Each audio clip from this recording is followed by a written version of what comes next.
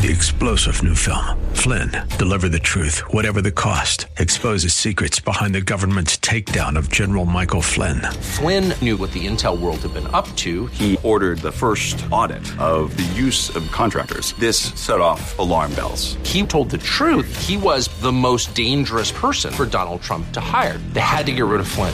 Flynn, deliver the truth, whatever the cost. Available now. Watch it today. Go to salemnow.com. salemnow.com. This is Derek Buikema, pastor of Orland Park Christian Reformed Church, and I'm so glad that you've joined us today for Grounded and Growing in Christ here on AM 1160, Hope for Your Life. Each weekday at this time, we open God's Word, exploring how it changes us and brings us closer to Him. Right now, we are in a message series called We Believe, focusing on the Gospel of John. All through this Gospel, John is driving us toward belief and trust in the Lord Jesus Christ. We hope and pray that as a result of this series, you will see new faith in the Lord Jesus Christ. To hear all of the messages in this series, please visit groundedandgrowingradio.com. And if you'd like to help provide financial support for this radio ministry, you can make a gift of any size at that same website, groundedandgrowingradio.com. If you're not already a part of a local church family, then I would like to invite you to visit us at Orland Park CRC this Sunday as we gather to worship the Lord and study His Word together. To find our service times and location information, just visit groundedandgrowingradio.com. And now, let's open God's Word to see what He has for us today. Would you turn with me in your Bibles to the Gospel of John, John chapter 7. Let's remember as we hear this that this is God's Word. This is inspired by God. It's Jesus at the Feast of Booths. After this, Jesus went about in Galilee. He would not go about in Judea because the Jews were seeking to kill him. Now the Jews' Feast of Booths was at hand, so his brothers said to him, "Leave here and go to Judea, that your disciples also may see the works that you're doing. For no one works in secret if he seeks to be known openly. If you do these things, show yourself to the world." For not even his brothers believed in him. Jesus said to them, "My time is not yet come, but your time is always here. The world cannot hate you, but it hates me because I testify about it that its works are evil. You go up to the feast. I'm not going up to this feast, for my time has not yet fully come." After saying this, he remained in Galilee.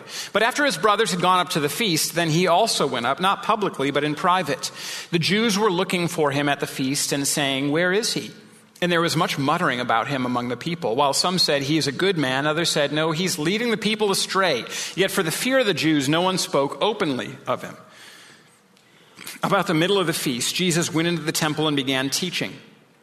The Jews therefore marveled, saying, "How is it that this man has learning when he's never studied?" So Jesus answered them, "My teaching is not mine, but his who sent me. If anyone's will is to do God's will, he will know whether the teaching is from God or whether I'm speaking on my own authority.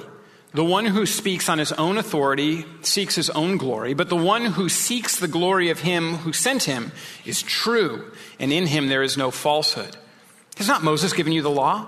Yet none of you keeps the law. Why do you seek to kill me?" The crowd answered, "You have a demon. Who's seeking to kill you?" Jesus answered them, "I did one work, and you all marveled at it. Moses gave you circumcision, not that it's from Moses, but from the fathers, and you circumcise a man on the Sabbath.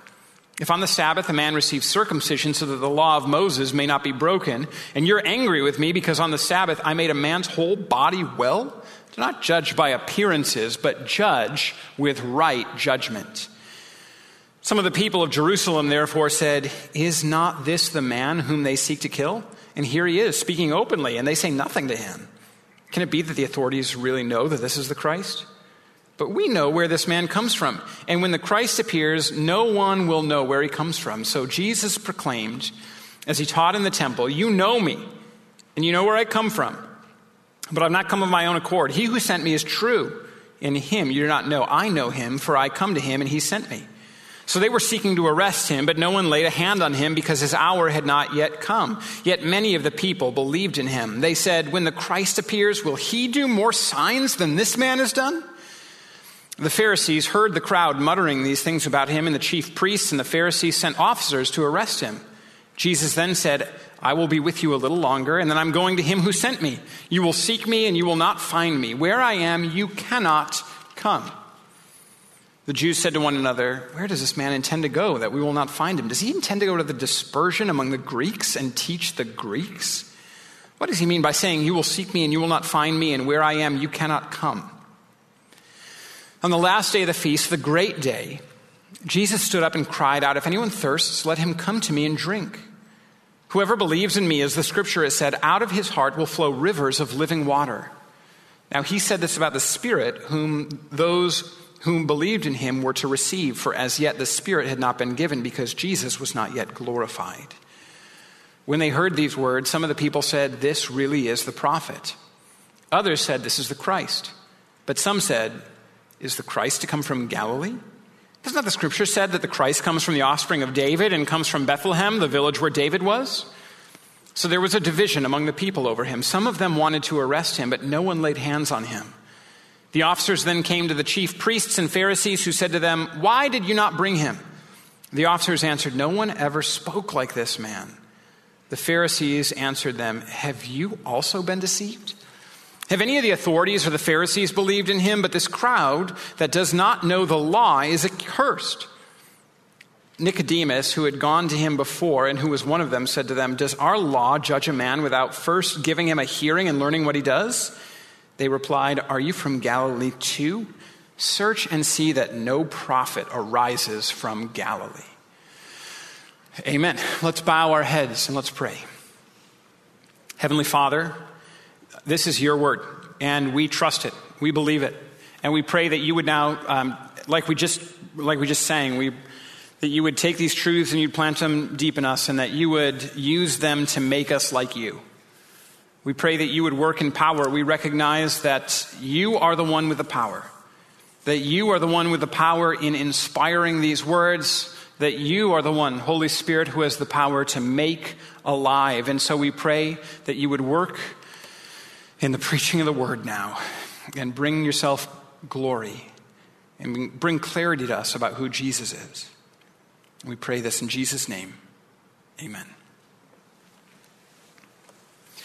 Sometimes the new year begins and some people decide that it's the right time to go to church. And I've been praying that that sort of thing might happen here. I've been praying that it might happen here in January. It might happen throughout the year. And so if you're here, this is the first time you've been in church in a while, or you're worshiping online with us, and this is the first time you've participated in that way in a while, I'm so glad that you're here, either virtually or in person. I hope that, if this is the first time you're here, that you'll stick around so we have a chance to get to know you a little bit better. This congregation is just filled with wonderful people that would love to get to know you a little bit better. Maybe you're here and either you're visiting or you've been here for a long time, but you have the same sort of thing that's going on inside your own heart or your own mind, and it's uncertainty about who Jesus is. Maybe you've been in church for your whole life, but certain situations have arisen that have sort of knocked you back a little bit. And you're wondering what it is and who this Jesus might be. Or maybe you're just starting to, come to church for the first time, and you're like, I've heard about Jesus, in a whole host of different places, but I'm just not sure who he is. If there's any kind of uncertainty that's in your heart and in your mind about who Jesus is, this is the right passage for you, because in John chapter 7, there's a ton of uncertainty about Jesus. And whenever I read the Bible, I actually am so encouraged by sections of the Bible like this one right here. Do you know that in ancient texts, when there were people who claimed to be a religious leader or a Messiah, in the religious texts that were written about them or by them, the crowds were always 100% behind this teacher. There was always never any doubt about who this teacher was. There was no opposition. Everyone saw and immediately sort of fell in line. And yet the Gospels give to us a very honest account of the life of Jesus. Not everyone believes. In fact, there's a ton of uncertainty, and that is in the text here today. There's uncertainty and there's opposition. And as Jesus talks about his own authority, it's not a flashy authority, but it's real. There's sort of two parts of the text here. The first one is verses 1 through 13, where we see a lot of that uncertainty, and the rest is this series of cycles where Jesus teaches and there's opposition and they try to arrest him. The first part I'll call uncertainty, because I'm going to talk about some of the uncertainty there. The second part I'll talk about authority, because as we talk about those two cycles, we're going to be talking specifically about who Jesus is and why it is that this text tells us that we should believe in him, because he alone is the one who can refresh, heal, and save you. You've been listening to today's message from Pastor Derek Buikema. To learn more about Orland Park Christian Reformed Church, listen to past programs, and to give a gift to support our work preaching the Bible on AM 1160 Hope for Your Life, visit us today at groundedandgrowingradio.com. And while you're there, please sign up to download your free copy of the ebook, Answering 7 Hard Questions That Christians Ask. Again, that's groundedandgrowingradio.com. And now, more from Pastor Derek in our series called We Believe, focusing on the Gospel of John. We pray that as a result of this series, you will see new faith in our Lord Jesus Christ. Right away in John chapter 7, the passage begins, and there is a lot of uncertainty.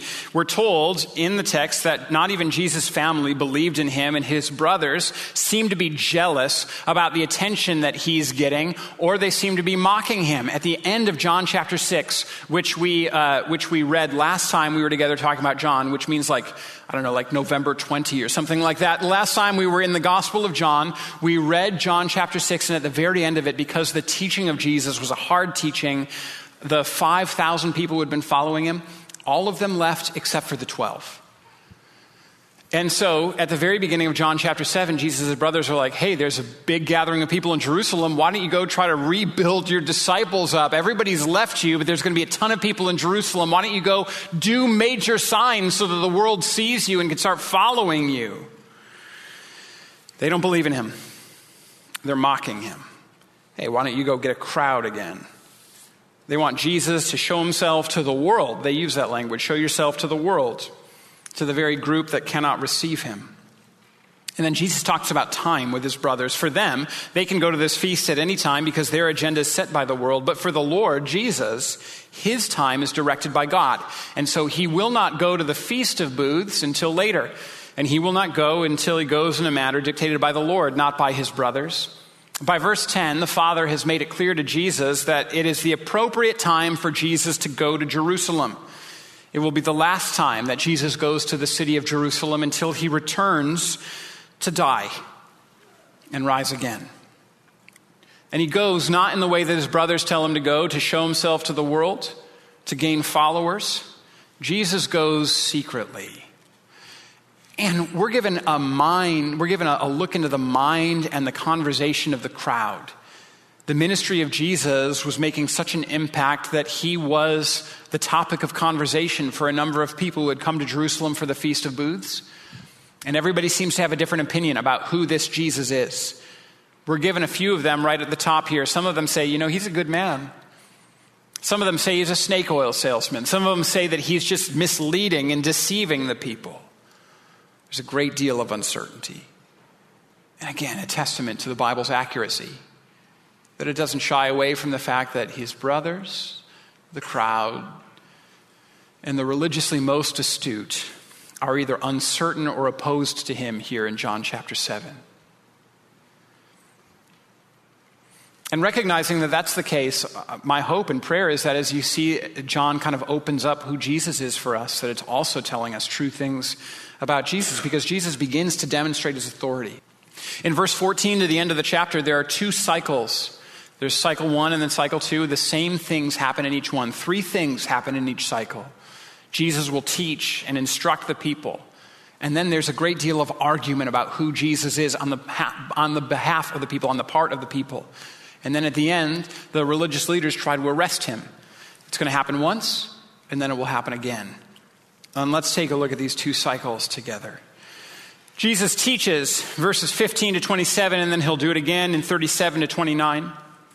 And the people are still caught up in the fact that in John chapter 5, Jesus has healed a man on the Sabbath. As Jesus talks, the composition of his argument is the same as when he argues in John chapter 5. He talks about how he has not come to bring glory to himself, but to give glory to the Father, that his authority doesn't come from himself, but that it comes from the Father. And then he drills down to that Sabbath criticism that they continue to level against him. He talks about circumcision and the fact that the law, in order for the law to be kept, priests would still do the work of circumcision on the Sabbath. And he says, if you can cut a portion of the body off on Sabbath, why is it wrong for me to restore the body on the Sabbath? And the people are divided. Some are critical. And what's interesting is all throughout John chapter 7, the criticism comes from the fact that the crowd and the leaders don't think Jesus has the right credentials. They don't think that he came from the right place. They don't believe that he went to the right school. He doesn't have the approval of the appropriate people. He can't be someone who's important. And that's what's argued first in this first cycle by the crowd. But then there's a group that are like, yeah, but when the Messiah comes, is he going to do more work than Jesus? Indicating that within this uncertainty, there's a group that is seeing and judging with right judgment about who Jesus is. The Pharisees are upset and they're earthly minded. Jesus is telling them that he's going to go to a place where they can't follow him, and he's talking about the fact that he's going to die on the cross. He's going to rise again from the dead. He's going to ascend into heaven. He's going to be seated at the right hand of the Father. And they're like, he probably means he's going to go to the Gentiles. He's going to go to those dirty, dirty Greeks and just talk to them instead of us. He should be staying here, not going to the Greeks. Much worse than leaving Chicago for Boston is leaving Israel to talk to the Greeks. They're upset about it. So they decide they're going to arrest him. But they're unsuccessful. Which takes us to the second cycle where Jesus teaches again, and the people disagree again, and the leaders try to arrest again. In the second teaching, Jesus ratchets up the intensity. The teaching is briefer, but even more direct and freighted with meaning. It's recorded for us in John chapter 7, verses 37, 38, and 39. We're told on the last day of the feast, the great day, Jesus stood up and cried out, "If anyone thirsts, let him come to me and drink. Whoever believes in me, as the scripture has said, out of his heart will flow rivers of living water." We've already been told that he's going to the Feast of Booths. But what's unique about this feast is that there were two aspects that would take place in the course of this feast that set it apart. It's why it was loved. There was one water ritual and one light ritual. Jesus will talk about how he's the light of the world in the next chapter. In this one, he's going to focus on water. Specifically, as the Feast of Booths was coming to an end, D.A. Carson reports that there was a very specific series of events that would happen on this last day, this great day of the feast. A golden jar would be filled with water from the pool of Siloam, and it was carried in a long procession that was led by the high priest himself back to the temple in Jerusalem. As the procession approached the water gate on the south side of the inner courts, there were 3 blasts from a shofar, which was a trumpet that was used in times of celebration. Those trumpet blasts were sounded, and then as the pilgrims watched, all of the priests of the people of Israel would together surround the altar that was in the center of the temple. While this was taking place, the choir, the temple choir, sang a hallelujah from Psalm 113 to 118. And when the choir reached Psalm 18, every male pilgrim shook what was called a luav, a willow and myrtle twig tied with a palm. He would shake it in his right hand and then raise a citrus fruit in his left hand, which symbolized the fact that the harvest had come in. The Feast of Booths was a harvest festival. And all together in one voice, they would cry out, "Give thanks to the Lord, give thanks to the Lord, give thanks to the Lord." And then from the golden jug, the water would be poured into separate silver bowls. And all at once, that water would be poured out before the Lord. The ceremony was to remind the people of the Lord's provision of water in the desert and the fact that the Lord would pour out the Holy Spirit in the last days. And in the context of all of that going on, the water being poured out from the heart of the temple, Jesus says, if anyone's thirsty, if anyone really needs water, well, he should come to me. He should come to me and drink. For the people, this would have been an absolutely audacious statement. You want water? Come to me and drink. There's water being poured out in the temple. Don't go there. Come to me. Don't go to the altar. Don't go to the high priest. Come to me. If you want water, come to me and drink. Many years before this, Isaiah had prophesied. This prophecy was taken up in this festival of booths. Isaiah had said, "Come, everyone who thirsts, come to the waters. And he who has no money, come buy and eat. Come buy wine and milk without money and without price. Come, everyone who thirsts, come to the waters." Jesus is saying that the fulfillment of this feast, this festival of booths, of tabernacles, that the fulfillment of the promise of God given through Isaiah are found in him. Jesus is saying, are you thirsty for the water this ceremony is pouring out? Do you need to be refreshed? Come and drink all that God has promised. through his festivals and through his prophets. All that God has promised, Jesus provides. Come and drink. You know, we're in a parched world. We're in a world that needs to be refreshed. You might be here this morning feeling like you're approaching empty for a whole host of different reasons. It may be that there is a great deal of conflict in your life. It may be that you've experienced loss or sorrow. It may just be that you haven't slept in about 2 weeks because you had a lovely little girl that was born and keeping you up. It may be that you're approaching the point of exhaustion. It may be that you don't even feel all that exhausted. You've driven yourself to distraction. But let me tell you that you need a drink of living water, of what Jesus and Jesus alone provides. Some of us have been searching for refreshment from what this world says will refresh you: love or money or sleep or success or vacations or a stricter routine or the right politicians or a vegan diet or a paleo diet or a better job or a break from your work or better parenting techniques or people respecting you. Any one of these things might be fine in and of themselves. They might be refreshing for a period of time. None of them is ultimate. None of them offers what Jesus offers when he gives you this simple command: come and drink. There are billions and billions that are spent in advertising to convince you that you simply need the refreshment of better skin or a bigger portfolio or just Coca-Cola, when Jesus tells you how simple it is. You need some water. And it's me, says Jesus. It's me. You need the water that Jesus provides. You need to believe in Jesus and experience what the hymn tells us about. Rock of ages, cleft for me. Let me hide myself in thee. Let the water and the blood from thy wounded side which flowed be of sin the double cure. Save from wrath and make me pure. You need to believe in Jesus.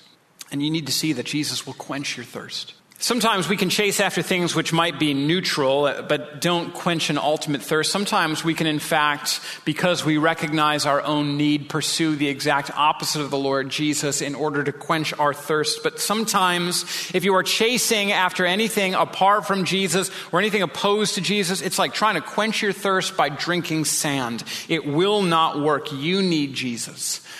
I need Jesus. Come to Jesus and drink. Jesus saying this ignites another furious debate about who he is. The crowd is still uncertain, and so much of the debate about who he is, again, centers on his credentials. He's not from the right side of the track, say the people, and when the Pharisees try to arrest him again, and the people that they send to do their dirty work don't do the arresting because they say no one's ever talked like this man talks, they say no one who is anyone believes in him. How are you being deceived by all of him? Here's the reality right now, is that if you are somebody that's seeking to trust Jesus and follow after him, sometimes the response to that will be scoffing or mockery because you're not trusting the approved sources by any number of elites. Oh, Jesus? Yeah. Well, you must just be weak. You must need a crutch then if you want to come to Jesus. Yeah, guilty. That's me. I can't make it on my own. I need him to carry me. Well, it must just be because you don't have the smarts then to make it on your own. You're not listening to the right sorts of cultural or political or scientific consensuses. Well, you know what? I need Jesus. And all of the powers of the world are always going to try to find ways to diminish his credentials and to tell you that there's something else that's more important or more central or more fundamental. Don't listen to it. It's the way of the powerful to try to draw you away from following after the humble carpenter's son who will carry a cross for you. It's not anything flashy. Those aren't credentials that the world will see and be like, yeah, that's right. A cross, a criminal's death, a birth in a manger, none of that. He has no beauty or majesty that we would be attracted to him, nothing within himself that we should desire him. And Nicodemus, who we met in John chapter 3, I think this is actually pretty awesome. Nicodemus, who's met with Jesus and it seems like is experiencing some of the transformation of the new birth, actually stands up to the Pharisees. Nicodemus is a part of the Pharisees. And he says, all right, so you've been accusing the people of not following the law. Doesn't our law say that you can't judge someone without first giving them a hearing? And then the Pharisees go after Nicodemus for credentials. Oh, you're probably from Galilee too then. Oh, look at you, a Galilean, just like Jesus. It's probably just an affinity because you came from the same dumb place. Mocking because you don't have the right credentials. Despite the testimony of Jesus, some people are still uncertain in John chapter 7. There's a whole host of people who are not convinced that he is who he claims to be. They're not convinced that they need the water that only he can provide. They're not convinced that they need him. You might still be uncertain too. So let me just say, you can't be refreshed. You can't be restored by continuing to drink sand. You need the water of eternal life. You need Jesus. We need to come to Jesus and drink. What does that mean? You might wonder. Well, it means what's been the consistent theme throughout John. It means we need to believe in him. We need to trust him. We need to give ourselves to him. We need to recognize that he's enough. We need to come to Jesus and drink. You've been listening to today's message from Pastor Derek Buikema. To learn more about Orland Park Christian Reformed Church, listen to past programs, and to give a gift to support our work preaching the Bible on AM 1160, Hope for Your Life, visit us today at groundedandgrowingradio.com. And while you're there, please sign up to download your free copy of the ebook, Answering 7 Hard Questions That Christians Ask. Again, that's groundedandgrowingradio.com. This is Pastor Derek Buikema, and on behalf of Orland Park Christian Reformed Church, we want to thank you for your support and partnership in proclaiming the gospel here on AM 1160, Hope for Your Life. If you're looking for a local church to call home, Orland Park Christian Reformed Church welcomes you to worship with us this Sunday. You can find all the details online at groundedandgrowingradio.com. Thanks again for joining us, and until next time, may God bless you. 3-star General Michael J. Flynn, head of the Pentagon Intelligence Agency, knew all the government's dirty secrets. He was one of the most respected generals in the military. Flynn knew what the intel world had been up to. He understood its funding. He ordered the first audit of the use of contractors. This set off alarm bells. The explosive new documentary, Flynn, Deliver the Truth, Whatever the Cost, uncovers the facts behind this scandal. Flynn told the truth. He was the most dangerous person for Donald Trump to hire. I find out the worst enemy that I'm going to face in my life is right here in America. They took my assessment and they wanted me to change it. And I was like, I'm not changing it. They had to get rid of Flynn. With in-depth interviews, archival footage, and never-before-seen personal records of the man behind the headlines. I just felt like I was drowning. Flynn, Deliver the Truth, Whatever the Cost. Available now. Watch it today. Go to salemnow.com. salemnow.com.